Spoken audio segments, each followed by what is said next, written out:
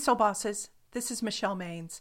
This week's episode is Genuine Power, Stop Directing Traffic. I thought I had it all figured out when I went to buy my current car.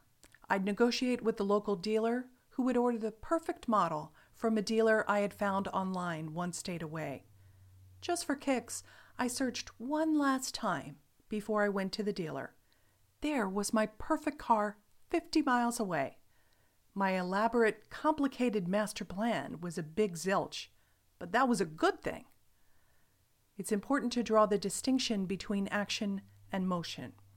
That's the idea behind technique number 7, Stop Directing Traffic, from my free bestseller, Genuine Power, 7 Techniques to be Powerful in a Loud, Complicated World.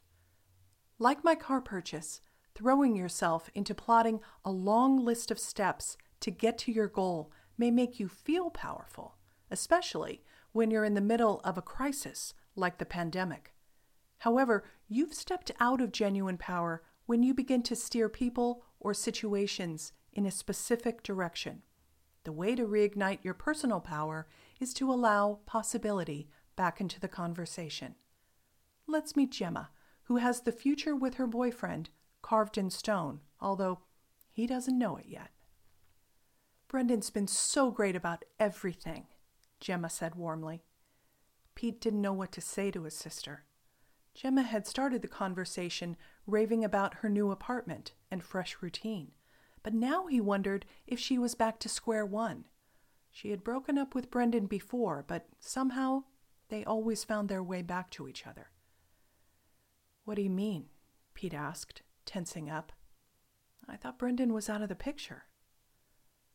"Well, sort of," Gemma stammered. "But I took the furniture when we split, so he helped me move in." "Seriously?"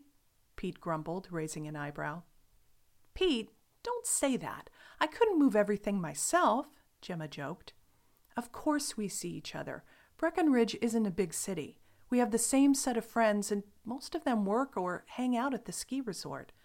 I'm not going to give up Colorado skiing just because we broke up."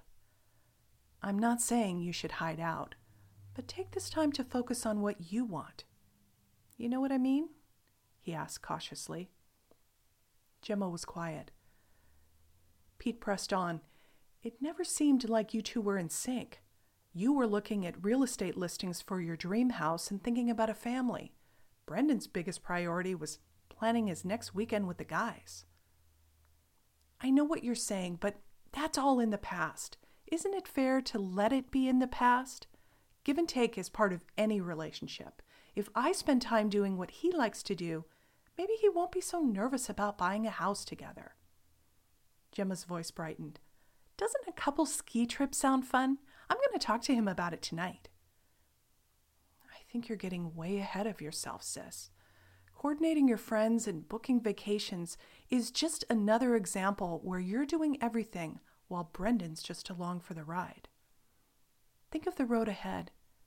Is that the future you want?"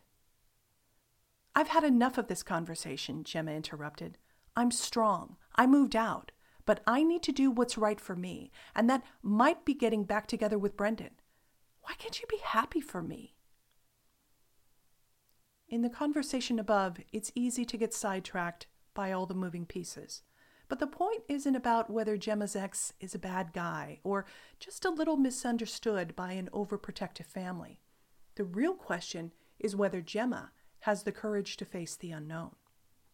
I've been like Gemma. How about you? Have you thought that you could only be happy if a situation ended a single way? What I've learned is that if you only feel confident when you're calling the shots, you're going to feel miserable most of the time. That's because power dynamics are a wild card. No one has leverage all the time. However, that doesn't mean your sense of self must suffer. Your essence is the same, even when it seems the world around you is crumbling. So draw on the soft skill of healthy self-confidence, knowing the calm, wise, insightful part of you has what it takes to figure life out, even when situations aren't turning out as you hoped. Here are 3 ways you can stop directing traffic. Make it fast by taking 30 seconds to declare, I know I can handle any outcome, even when I don't get my way. I'm fearless. Make it deep by taking 30 minutes to think about a problem and answer this question. Have I lost my sense of self? And make it real by challenging yourself to make a stop directing traffic decision this week. What's one situation where you can allow it to unfold before jumping in? If you're tempted to direct traffic, remember that trying to control the outcome is like standing in the middle of a busy highway. In the past, power was often construed as making a plan and then sticking to it. However, true strength acknowledges the unknown. It says, I may not know or can control what's coming next, but I'm going to be okay. I believe in myself. In the May series Power Up, we've discussed 4 techniques you can use to reignite your personal power as we face a new normal from my bestseller, Genuine Power: 7 Techniques to be Powerful in a Loud, Complicated World. Here's a recap of what we've learned. Number 1, control the burn. Make smart choices about how to allocate your time and energy. Not everything you did pre-quarantine should make the cut. Number 2, blaze the trail. Take comfort if you've ever felt conflicted about being powerful. You can take responsibility for your life and still have and ask for the support of others. Being alone or doing everything on your own isn't the cost of being empowered. Number 3, fix the foundation. Re-examine the basis for your own version of genuine power. Are you weighted toward external accomplishments? Build your foundation on the depth of your character, and you'll build true success. And number 4, stop directing traffic. Unarticulated fears are running the show if you've developed tunnel vision. Build your self-assurance, knowing you can face any outcome with poise and confidence. Outdated power thrives by tearing other people down, chasing money and possessions, or living behind a mask of swagger and narcissism. Although those short-run choices might seem to make sense in the moment, they're terrible investments. They inevitably fade or end as power dynamics change. That's why people and institutions are crumbling all around us. Instead, embrace genuine power, which has ease, contentment, and humility. You can adjust to an uncertain, changing world by acting as the creative, wise CEO of your life, a soul boss.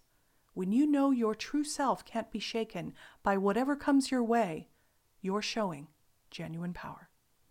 To download your free copy of Genuine Power, visit your favorite bookseller. Ditch the tired, obsolete version of destructive power and live a soul boss life where you stay the boss of you. Go from tripped up to powered up. Until next week, stay well.